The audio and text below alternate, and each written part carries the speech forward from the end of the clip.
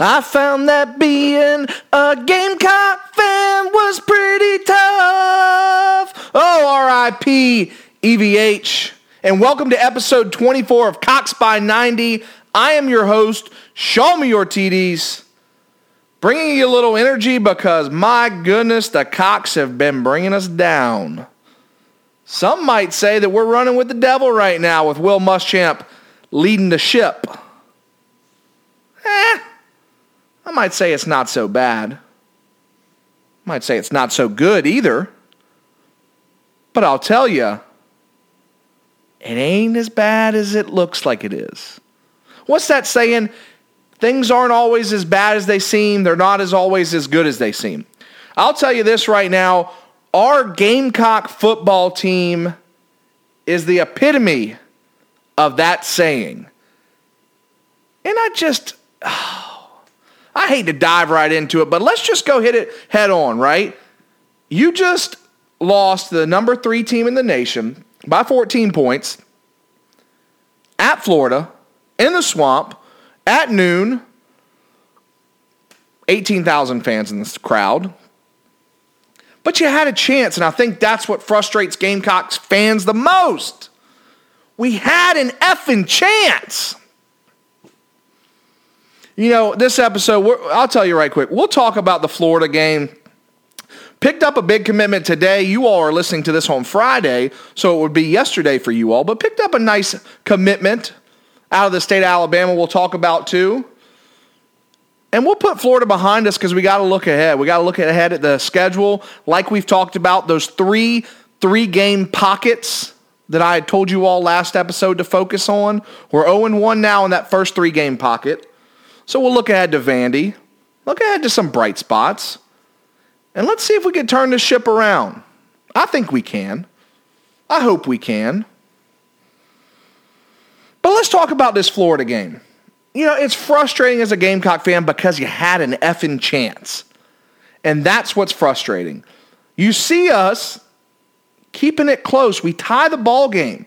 That Shi Smith touchdown. 9 minutes and 31 seconds left to go. In the second quarter, we tie the ball game with Florida. We're tied with the number 3 team in the nation. We have an effing chance. Hold them to a 6, or I wouldn't say hold them. We held them to 3 points, but it was a 6-minute drive, so did wear down the defense. We don't have a tons of depth, but we've got depth. So they run a 6-minute drive. Kick a field goal, win. That's a win for the Cox. And this is where people on Twitter started unfollowing me like I was the plague. Because we get the ball with 3 minutes and 30 seconds left. And we have every opportunity to run a methodical drive, just as we did in the second quarter. Mixing a good run. It was a good mix of run and pass. And you all heard me before the season started. Are we going to be a 50-50, 60-40? Where are we going to run? What are we going to do? And I think we found the bell cow in Kevin Harris, but we get the ball 3 minutes and 30 seconds left. As an offensive coordinator, your defense has just been gassed for 6 minutes, held them to a field goal. Huge win. You've got wide receivers dropping the ball like flies.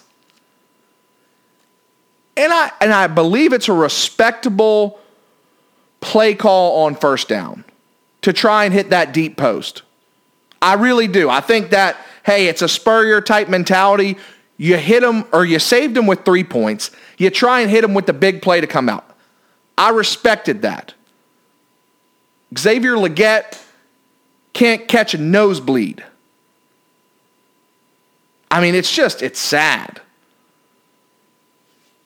So then, second down, though. I'm focusing on this drive because this is where it all turned. This is where it all turned for every Gamecock fan. You have Kevin Harris, who had been pounding the football.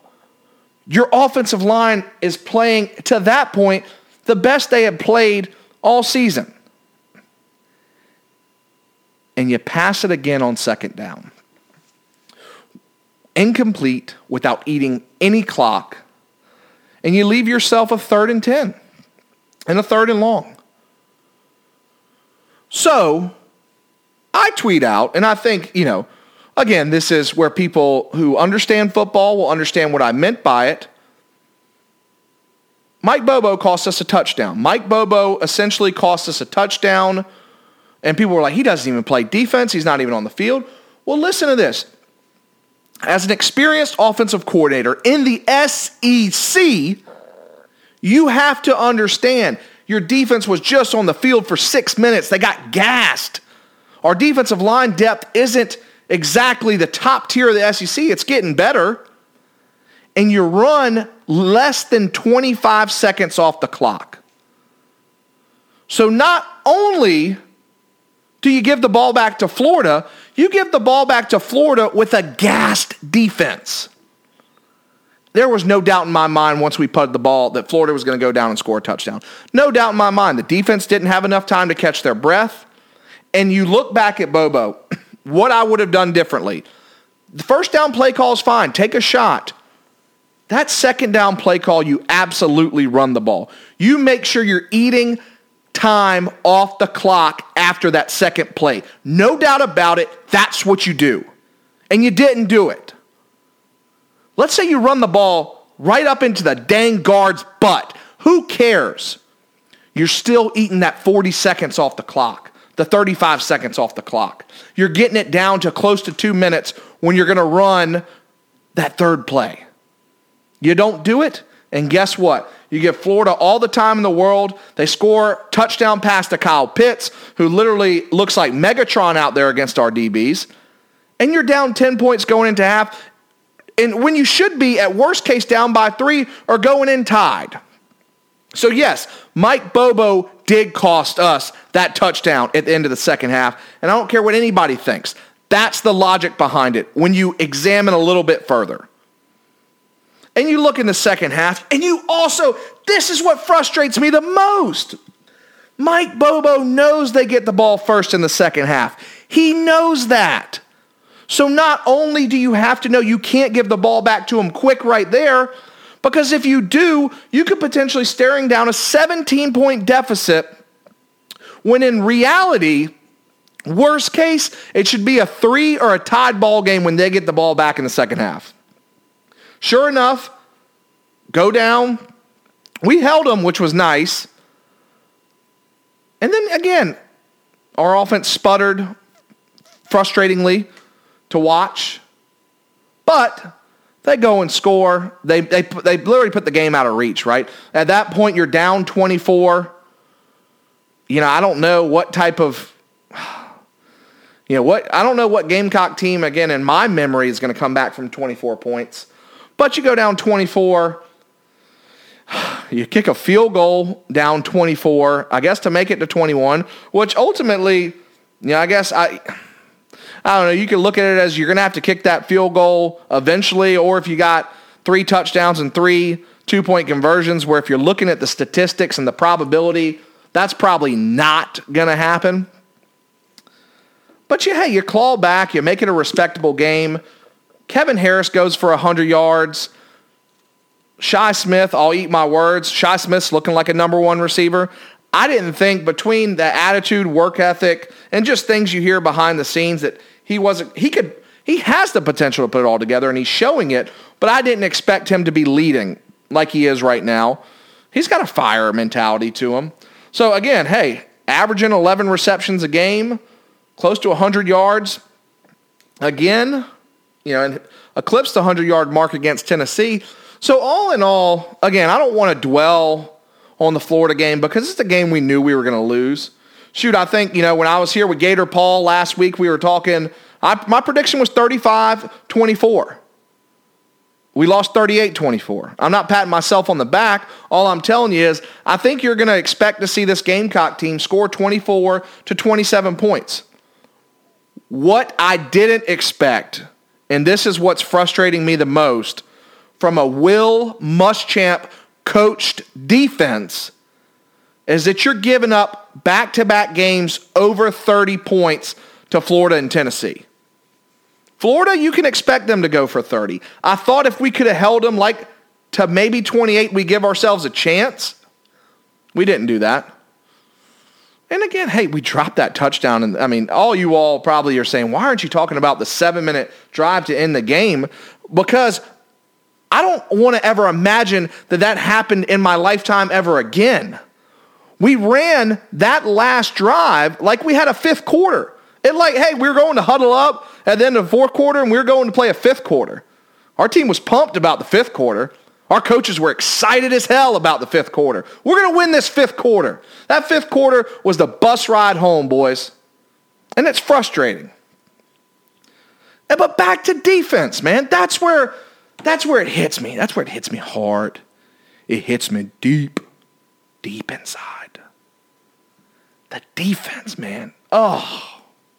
You know, you see promising things. Why Pickens isn't starting is blowing my mind. I literally can't wrap my big head around it. But it was great to see Tonka Hemingway get in there playing well. It was great to see Birch continuing to play well. It's great to see a guy like John Dixon step up and have a big game when we needed him to.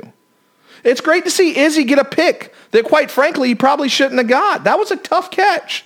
Maybe we need to put him on offense. But still, just too many breakdowns in the secondary. I'll tell you this, too. We were missing, and I mean missing, Sherrod Greene. No doubt about it. Damani Staley, again, nothing against him, but Sherrod Greene has played SEC football for the past couple years. He hasn't been playing on special teams. He's been playing a starting linebacker in the SEC. And there were many of times, and that Tony run is one of them, where you saw him attacking that side. And again, I saw it again on the first series, but you saw him attacking that weak spot in the linebacking core. At the point of attack, we were getting taken 3 or 4 yards. And it was just frustrating to watch. Ultimately, Florida's a good team. I expect them to be contending in the East. I think it's going to be a hell of a dang cocktail party for Florida, Georgia. And we're not as bad as we seem. We're not as good as we seem. We're quite frankly, we're a middle-of-the-pack SEC team. And when you look ahead at the schedule, you have to look at in these 3-game pockets. We've got Vandy this weekend. You've got Auburn home game the following weekend. Are those 2 winnable games? I think Vandy's absolutely a winnable game. Now, is Auburn a winnable game? You're probably saying, show me. You crazy if you think that's a winnable game. Auburn's top 20 in the nation. We haven't been a ranked team in 10 years. Well, you all might be right. But I like to think that this team is not as bad as it seems. So, that being said, I think this weekend, you go to Nashville, you pound the football, you get Colin Hill in a nice rhythm, you hopefully get some other receivers outside of Shi Smith catching the ball and feeling comfortable, coming back home, knowing you're coming back home the following week, and you come to an Auburn team that's, They got their ass pounded in against Georgia. So I expect this team to go beat Vanderbilt, come back home with a little chip on their shoulder, facing a ranked top 20 team in the Auburn Tigers. And I think we're going to have a better chance than the experts think. Just my opinion. But if you look at it in these 3-game pockets, if you beat Vandy and you beat Auburn, you went 2-1 in the first pocket. And you're sitting at 2-2, heading to LSU, which is a team that's, quite frankly, not impressive at all. And when you're not having to play Death Valley with 100,000 screaming fans or 90,000 screaming fans, it's not as an intimidating place as it might have looked before the schedule started or the season started. So you have an LSU, you come back, you have a bye, which is probably a much-needed bye at this point. You catch you catch A&M after the bye, which is a team that you haven't beat since they've joined the SEC. Winnable game. Texas A&M is no world beater. Absolutely a winnable game because you're at home. And then you go at Ole Miss. So if you look at that another 3-game stretch, you're probably like, damn, I'm tired of hearing you talk about these 3-game stretches. This season's going to be won and lost in these 3-game stretches. At LSU, at home against Texas A&M after a bye, and at Ole Miss. This is the one out of the 3 pockets where you're probably more than likely going to have the 1 and 2. But on the back end with Missouri, Georgia, and Kentucky, the way Kentucky's playing, the loss to Ole Miss, Missouri, I mean, my God, it's Missouri. And then you got Georgia at home. I just think it's not as bad as it seems. And I think that there's still a salvageable season and a respectable season ahead. So looking at Vandy, right? What do we got to do? Pound the football, catch the ball, and get your defense a little bit of confidence. You do those 3 things, you come out with a W. I think this is a great opportunity for our team on defense. Again, you had, 2 turnovers last week, caused a fumble, caused an interception. Build off that momentum, cause a couple turnovers, get your freshmen in the game, and I think there could be a nice big win at the end of the tunnel. Not a small win, but a big one. If you got a little bit of change in your pocket, I mean, it's just clattering around, it's tinkering around, it's like a couple quarters, I would say hammer the Cox. And I don't mean sprinkle it. I don't mean just a penny or 2. I mean hammer the Cox this weekend. I'm looking at this game and I'm thinking we're going to put up some points. We're going to get past that 27-point mark. If I'm giving you a prediction, because I love predictions, I think this is one where our defense will come to play. I think our offense will come to play. I think we'll eclipse 30 points for the first time this season. And I'm looking at a 31, looking into my crystal ball, will this defense show up? I'm looking at a 31-14 Gamecocks W this Saturday. My God, it's another noon game too. Auburn's a noon game. Can't fight ourselves out of a wet paper bag for a dang noon game. But that being said, 31-14 Cox this Saturday. All will be right in the world come 3 o'clock in the afternoon. I'll be enjoying some nice beverages and getting ready to watch some more great football. And I'll be having my fingers crossed and my toes crossed for what will hopefully be a nice, big upset Saturday night by the U. By the U. That would be something great to see. There's a lot of great football on this weekend. I am just, it's nice, and as a Gamecock fan, sometimes it's nice just to get the game out of the way at noon, especially on an away game, because there's a ton of great football.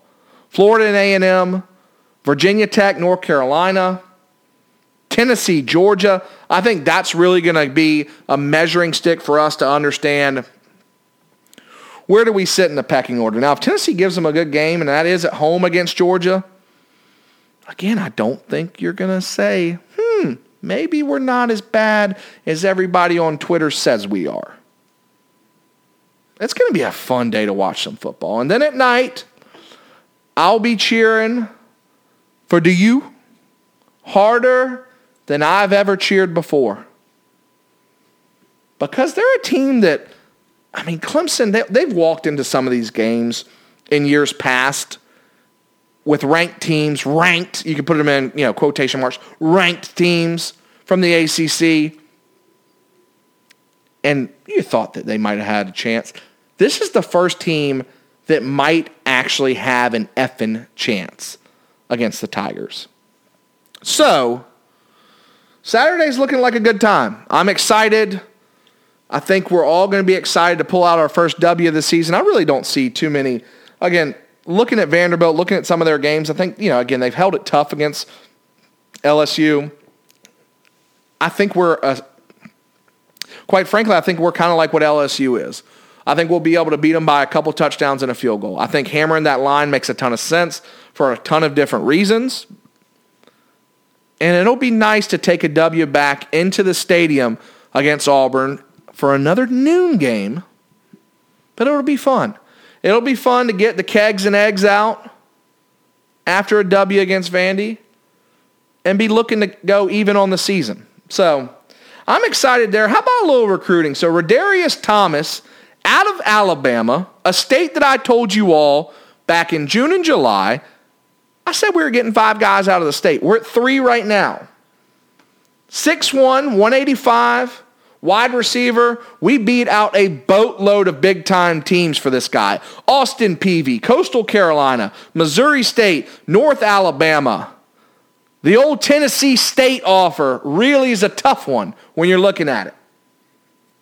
But we overcame them. We secured the commitment. Again, I think this is another guy you're going to live and die by an evaluation. And this is why I've told you all in the past about the state of Alabama and why I had a good feeling we get 5 guys. From everybody I've been talking to, we have really recruited that state well, thanks to Bobby Bentley and a number of other coaches. But quite frankly, he's been building some inroads there. And I was told that state, again, always produces some good talent. And Alabama and Auburn, they're national recruiters. They're not going to be sitting there just taking all the Alabama feeders. They're going out west. They're going down south. They're going to Florida. They're going to Florida and getting their fast prospects. We'll take somebody out of their backyard. And I think we do a pretty good job taking people out of the state of Alabama and turning them into big-time football players. So I'm excited to see what Rodarius Thomas can do for our team. Again, it gives you a stacked group of wide receivers that are considered wide receivers in our class. A lot of them are athletes, and we've been talking about athletes. So it'll be interesting to see how that tree shakes out come December and February. I know a lot of people want to know about Trigg. What's Mike Trigg going to do? I told you last episode, things aren't looking good. He did make the trip out west. All indications point he's heading to Southern Cal and joined the Trojans. I will say, if you all, and this would be probably some of my diehard listeners caught this. If you all listen to me on the Gamecocks podcast with Cockfather and Mr. Blonde and Cinderella, I told you all this about Trigg. And I was told this, again, inside, that Mike Trigg, we might not have taken another wide receiver because we were looking at Trigg as potentially having a wide receiver type impact on our board. Rodarius Thomas tells me pretty much all I need to know about Trigg and what's going to happen with his commitment. Very unfortunate. Southern Cal sold him on being a wide receiver in their system, putting up big numbers. If you saw his ESPN highlight, it doesn't look like he gets covered much in high school, so maybe that'll happen in the Pac-10 out west. But good for him, man. If we're not gonna be able to close like we should, and it's gonna be tough with this staff closing. It will be very tough with this staff closing. Because if you're battling these losses and you're battling the GoFundMes for Will Muschamp's buyout and you're battling the message board heads and the Twitter heads that are saying fire Muschamp, that ain't doing nothing for your program. It is, quite frankly, if you feel that way, it's probably not best. Maybe write a letter to Ray Tanner. Maybe don't post it all over your tweet feed. Because that stuff's just bulletin board material for other programs to use. Hey, Will Muschamp's not even going to be there. Why would you even want to go play for that guy? So, glad to have Rodarius Thomas on board. Another Gamecock. We'll see how the class finishes up. It'll be interesting. But again, hey, you got Vandy this weekend. I'm keeping this episode short and sweet. We hit what we needed to at Florida. The end of that second half ultimately turned that ball game. You got Vandy this week. You got to do what you need to do. 31-14, get you a nice big win. Win y'all a little bit of money out there. And then get ready for Auburn to come back to our house and pick up that first ranked W in a long time. If you all get a chance, I'm about to hop on the Michigan by 90. I think it's Wolverine by 90. I'd have to look again. I'm hopping on their podcast tonight. It'll come out tomorrow. So check that out. Again, I've got a ton of CB90 shirts left. They're going like hotcakes, but I did get quite a few of them because I knew it'd be a hot commodity. So hit me up on Instagram. Hit me up on Twitter if you want to get one. I've been shipping them out, sending the tracking, taking care of my people. And again, I love you. I love you all for, again, tuning into Cox by 90, being a loyal fan. And let's shake this place.